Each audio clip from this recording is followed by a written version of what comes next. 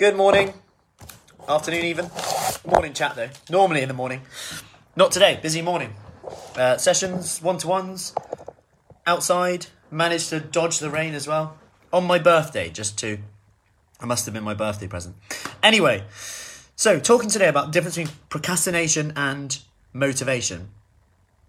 And, a lot of people will say, I'm lacking motivation to do something that I know I need to do. My question to you today is actually, is this a lack of motivation or is it actually procrastination? Hey Amanda, is it actually procrastination instead? And if you think about why we procrastinate really, it's often because there's almost a bit of a disconnect in that there's pain of doing something, there's the perception of pain, so we perceive pain. For example, going to the gym, exercising, it could be doing a presentation, going for a new job. All these things, although there's pleasure at the end of them, it's just why we're thinking about doing them. Working out, I'll feel better, get more energy. All these things. Getting a new job, it might be to do with job satisfaction, pay, whatever it is, lifestyle, work-life balance.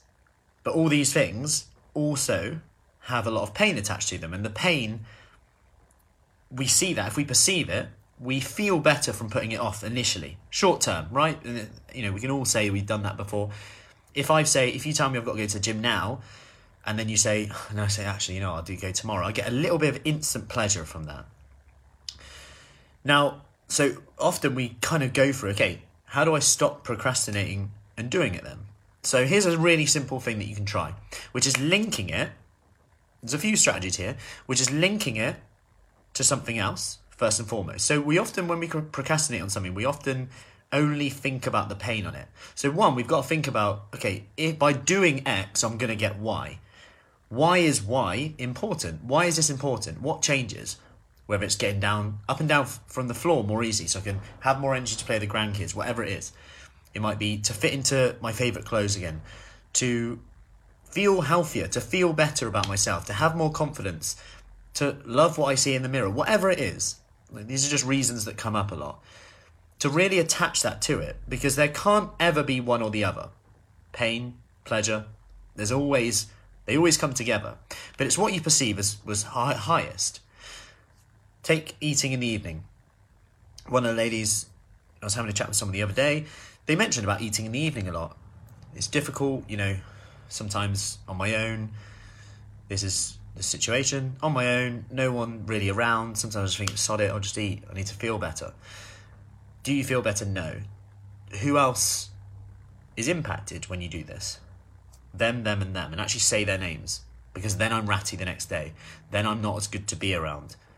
Then I don't get as much work done. Then my clients miss out.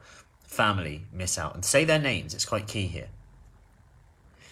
Because we often say we want something, but then maybe we don't want it as much as we think we do, because we would prefer to go through, wouldn't prefer to go through that pain to get that pleasure. But sometimes it is a case of just putting your attention on the benefits versus the drawbacks of that situation. Take eating in the evening. There's a lot of pleasure about eating in the evening. It can make us feel better, short term, 100%. I've done it, you've done it, we've all done it. Not hungry, eaten something sweet, really nice. Short-term hit, but then maybe we sleep worse, maybe we don't feel as good. Then we go into that vicious cycle. Maybe we starve ourselves in the morning, try and make up for it, that relationship with food. Then we're just yo-yoing, we're never getting the results we want, it's exhausting, nothing's working, is it my metabolism? I feel rubbish, this doesn't fit anymore, might as well eat more. This cycle then goes on and on. So what we're doing here is flipping it. Okay, what am I missing out on by eating in the evening? But what am I missing out on by not eating in the evening? Because we don't often consider the other side. Okay, I'll sleep better, I'll have more energy. Blood sugar levels won't be as up and down. Maybe I'm fitting my clothes again. Maybe I'm healthier. I'm no longer out of breath when climbing the stairs. All these things start to come in and we're like, oh, actually, yeah, this is starting to help me a bit.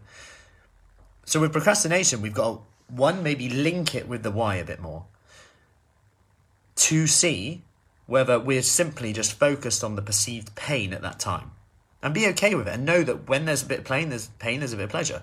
Public speaking, I can say a million times, the amount of times public speaking, I'd rather do anything than that once upon a time.